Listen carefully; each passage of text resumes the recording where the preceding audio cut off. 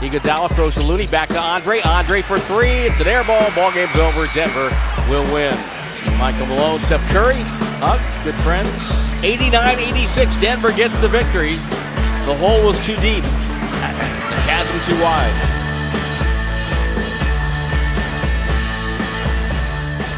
Just a weird game tonight here at Chase Center. No Draymond Green.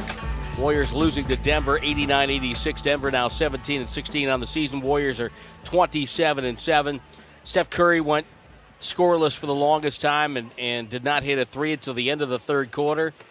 He would finish with 23 points at a big fourth quarter, which helped the Warriors give themselves a chance to take the lead, gave themselves a chance to tie the game at the end, but could not get it done.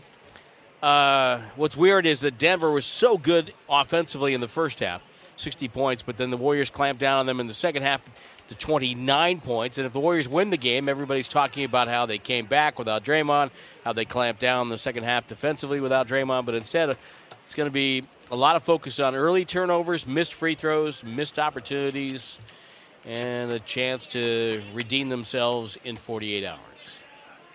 I don't even know where to start with this game except at the beginning where they lost the game in the first quarter, 31-16. They got outscored, and they were just battling uphill the whole game. And why were they down so much? Well, the Nuggets were hot, and they kept turning the ball over. 8 turnovers in the first quarter, and that's where the game was lost by the Warriors. Did a nice job getting back in it. Again, I don't know how much of it was really good defense, poor Nuggets offense, a combination of both. Certainly wasn't a defensive clinic going on, but the Nuggets just couldn't get out of their own way. And like you said during the game, they have a hard time stopping slides. Yeah. They scored 29 points. 29 in the second half and won. Because the first half they were so dominant and the Warriors just couldn't get out of their own way in the first half. And really offensively they didn't get out. I mean, they weren't great. They only scored 50 in the second half. The Nuggets ineptitude a little bit and the Warriors better defense and taking care of the ball in the second half. Got them back into the game, but at the very end, they just couldn't quite close the deal. It's hard, coming from way back. As you said, it takes a lot of energy to do it. Season low in points by 10. Previous season low was 96 against Phoenix back on November the 30th. Held to 86 points tonight. And, of course, 36 in the first half. That's a season low. They're 27-7, though. That's the good news. 16-3 at home. And it's their 27-7, the best after 34 games since 17-18 when they started 27-7. Yeah, look, it's one game. Who knows how many games they're going to miss Draymond. And you don't expect a game like this from either team. And the game they're playing in a couple nights is going to be totally different. I hope it is for your sake than this one was, because this was just rough. Even shots you expect to make, you missed. The free throws were crazy. Layups that go in were rimming out, and it was just one of those games. And over the course of 82, games like this happen occasionally. It would have been nice. It really would have been nice to win it after you just scuffled mightily in the first half to find a way to dig down and come back and win the ball game. But wasn't meant to be. I mean, the Nuggets, I don't know. I haven't looked at I don't know if it's a season low for them, 89. Maybe they've scored lower than that. But when you score less than 90 and you win a game in the NBA, it's like going back to 1994 and playing a game. Hey, we got transported. Tim, this was like calling basketball back in the 90s, as you well know. 94 final 72-69. Anthony Mason ISO. Oh, brother, that was back it down, back it down. That was not pretty basketball, but I mean, what are you gonna say? Lose the game, move on. Quick question for you. Yes. How does Jonathan Kuminga keep this game from, getting into his head? Because now, as of course, in 2 nights' time, Denver's going to foul him. They're not going to let him get anything easy. They're going to foul him, put him on the line, say, okay, rookie, let's see if you can make your free throws. And how does he keep teams from doing, that to him and not get that kind of reputation. Make free throws. There you go. It's that simple. Now, I would tell you this, though, and I think it'll help him being on the road. It doesn't do – I know the Warrior fans are just trying to help. You're not helping a guy by cheering him when he's at the free throw line, when he's missing, because then it just draws more attention to you missing shots at the free throw line. Trust me, it does. If you're a player, you just want to be left alone when you're at the free throw line. I don't want all the attention when I'm scuffling, because that's the only time in an NBA game where all the attention is already on you, because the game stops and you're the only one with the ball in your hands. And when you're struggling, you just feel more eyeballs are on you. And then when everybody's cheering for you, it's like, well, now they're really focusing on it. And then you start focusing on it more. And I know, I'm not saying. Well, here's what I'm saying. I know you mean well. I know the fans mean well because you're cheering for him. You want him to do well. It's not helping him. That kind of stuff does not help. But as far as Tim, just go to next practice, spend some time at the free throw line, get your routine down, because that's what free throws are all about. Get your routine down and concentrate on your routine, and that's the only thing you should be. I used to bounce it 3 times, spin it, bounce it 3 times. And then step and shoot it. That was my routine. And if you go through your routine, you don't have time to think about anything else. You just go up there, and if you miss it, you miss it. Don't worry about it. Contribute some other way. Get an offensive rebound. Take a charge. Don't dwell on it. I have to say, you're a brave man to come out and say that in this era of social media and everything. I can see the headline tomorrow. Tolbert says cheering for Warriors not a good thing. Well, thank you for highlighting it. That's pretty funny. No, I'm just telling you from a player standpoint. Absolutely, yeah, I know. You know you're missing free throws. You don't need to be, I don't need to be reminded that I'm missing free throws. And look, I appreciate the love. If I'm a player, I do. Just not at that moment. Just not right there. Because the last thing you want to be doing at the free throw line is thinking about whether you're going to make or miss. And I've been there. I mean, anybody unless you're Steph. I'm sure Steph's never been there. Steph probably misses one and goes, oh, what's wrong? What happened? I can't believe I missed a free throw. It's a national nightmare. But, yeah, I put it to you this way. When you go to the free throw line and you hope you're going to make it, you're in trouble. You're in deep trouble because you're thinking about things you shouldn't be thinking about. You should be going up there, stepping, knowing you're going to make it. And if you miss it, no biggie. Just give me the ball again. I'll go ahead and shoot it again. But he's young. I don't even think about that at the end of the game. Like, is he going to be able to recover? I don't think that's a huge deal for him at all. But again, anytime you struggle in one part of your game, do something else to contribute.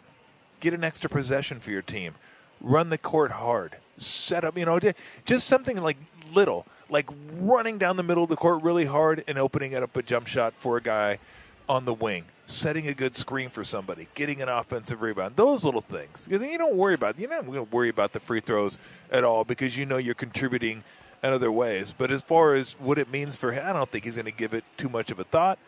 Get to the gym tomorrow, go through your routine, get to the line. And because I didn't think about it before tonight's game, not a great free throw shooter, but not terrible by any means. So I don't think there's going to be anything that will linger with him. Sometimes working the post-game show in this booth is like getting the seat at the restaurant by the kitchen door. Opening, closing, people coming in and out all the time. It's crazy. One of the reasons I love Michael Malone, he's just such a good dude. They asked him about the game, and he says, well, they got the best record in the NBA. We weren't playing St. Buzzies tonight. That's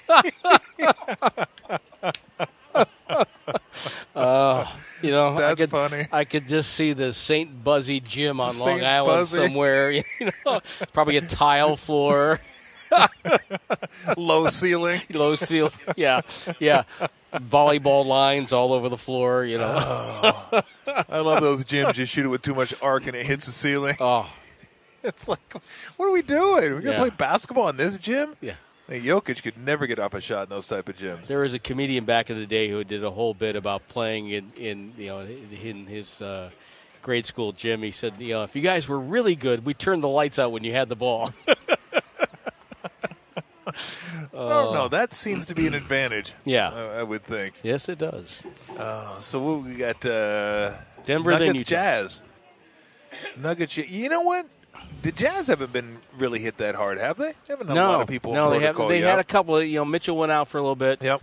And they've had a couple of injuries as well, but pretty much they've had their crew, I believe, for the most part. I could be a little bit off on that, but they're always so tough to play under, their current regime and the current set of players. Always very tough to play in the regular season. They're just a team that they're unique. They've got Gobert, who hangs up back there by the rim, and they've got Donovan Mitchell, who can get himself to the free throw line, and they've got some great role players. I think Joe Ingles is one of the more underrated, success stories in this league from where he came from, being undrafted. If you redid his draft now, I think he'd probably be a lottery pick. Yeah, probably. Yeah. I mean, you look at what he does. Pretty good defensively. Yep. Handles the ball. Pick and rolls. Yep. Can pass it. Can shoot it. Can shoot it. No, does he do any of those things at a all-star level? No. But the fact that he can do them all, and he does them all competently, some a little bit better than competently, makes him an invaluable guy for your team. Coming off the bench, backup point guard. He can handle that role as well. So, the question for the Jazz isn't the regular season for me. It's when they get to the postseason and teams try to expose Gobert by pulling him out.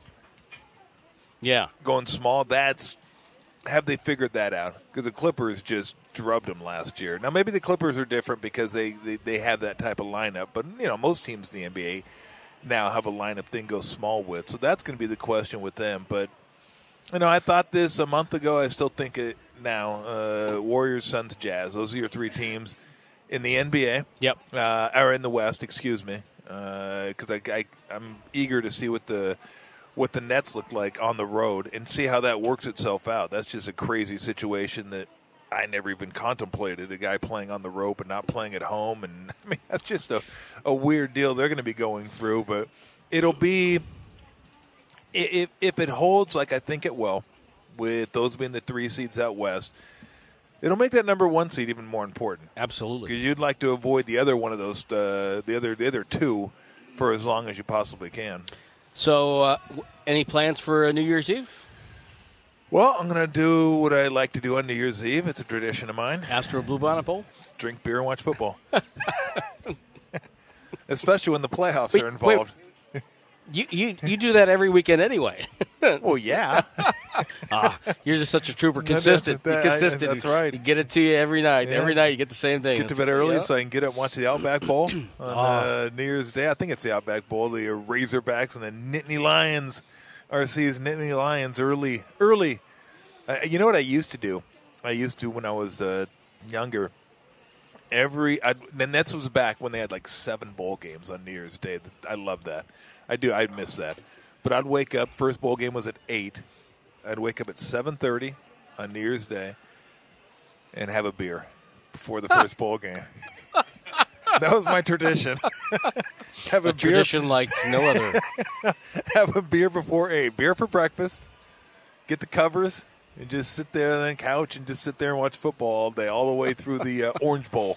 Later on, now they give you like 4 or 5 bowl games. But now I'm going to be watching both the playoff games and I'm not doing the hitting the pans together and all the party favors and all that kind of stuff. Yeah, we're not doing that. So now just sitting aside, hanging out with the family, and then at some point I'll excuse myself and say it's football time. I'll see you guys on the 2nd. If you need me, you know where to find me. Well, if you get down to it, you could maybe pull me up on the phone there. Yeah, on, the night of the 1st. I absolutely will. You get to call a basketball game on the 1st. I do. When did that start? So when did the NBA start doing games on the 1st? I've done games on Christmas and New Year's Day this year. Oh man. Yeah. I'll give you a quick story before we leave. Okay, real quick. So this was when I was playing for the Warriors. Yep. And we practiced on New Year's Day. Ooh. Which no one knows why. And I think Nelly just wanted to get us up out of bed and get us to the practice facility. So, as many would suspect, I had a few beverages the night before. I would have said beers, but there may have been more involved. I'm not positive at this point. So I get to practice and have my sunglasses on and walk in there. And I take my sunglasses off, and Nelly looks at me, and he says, you look like bleep. And look, coming from Nelly Yeah, I know. after yeah. New Year's Eve, Yeah. that's saying something right there. So we had a trainer's table, and it was over at the Alameda Junior College. So inside the gymnasium, we had a trainer's table set up. People get taped. Nobody's getting taped. It was just basically a shoot-around. Yeah. So he goes, wow. He goes, why don't you just lay over here and make yourself useful? Expletive, whatever. So I lay down on the training table, and he takes his dog, Goldie, takes her leash, and puts the leash around my foot. So I'm laying on the training table, the dog's hooked up to my foot, and I laid there with my eyes closed for like 40 minutes, and that was the end of practice. He comes over, and he just takes the leash off my foot. See you tomorrow. At that point, I got up, put my sunglasses back on. If I had them on, I might have just walked out the gym and said, all right, see you guys. Yeah, the whole team shot around. I was laying on the training table with the dog hooked to my leg. You and Goldie bonded. Oh, me and Goldie definitely bonded. Goldie going, oh, man, this guy reeks. Yeah, he tied me to a distillery. What happened? Help me. Oh, good times. Good times. Good times. Yes. Oh, my goodness gracious. Happy New Year, Tom. Safe travels. Yep. And I will talk to you, I believe, the third. The third. The That's Heat. right. The Heat. Absolutely. I'll see you then. All right. That's Tom Tolbert. I'm Tim Roye.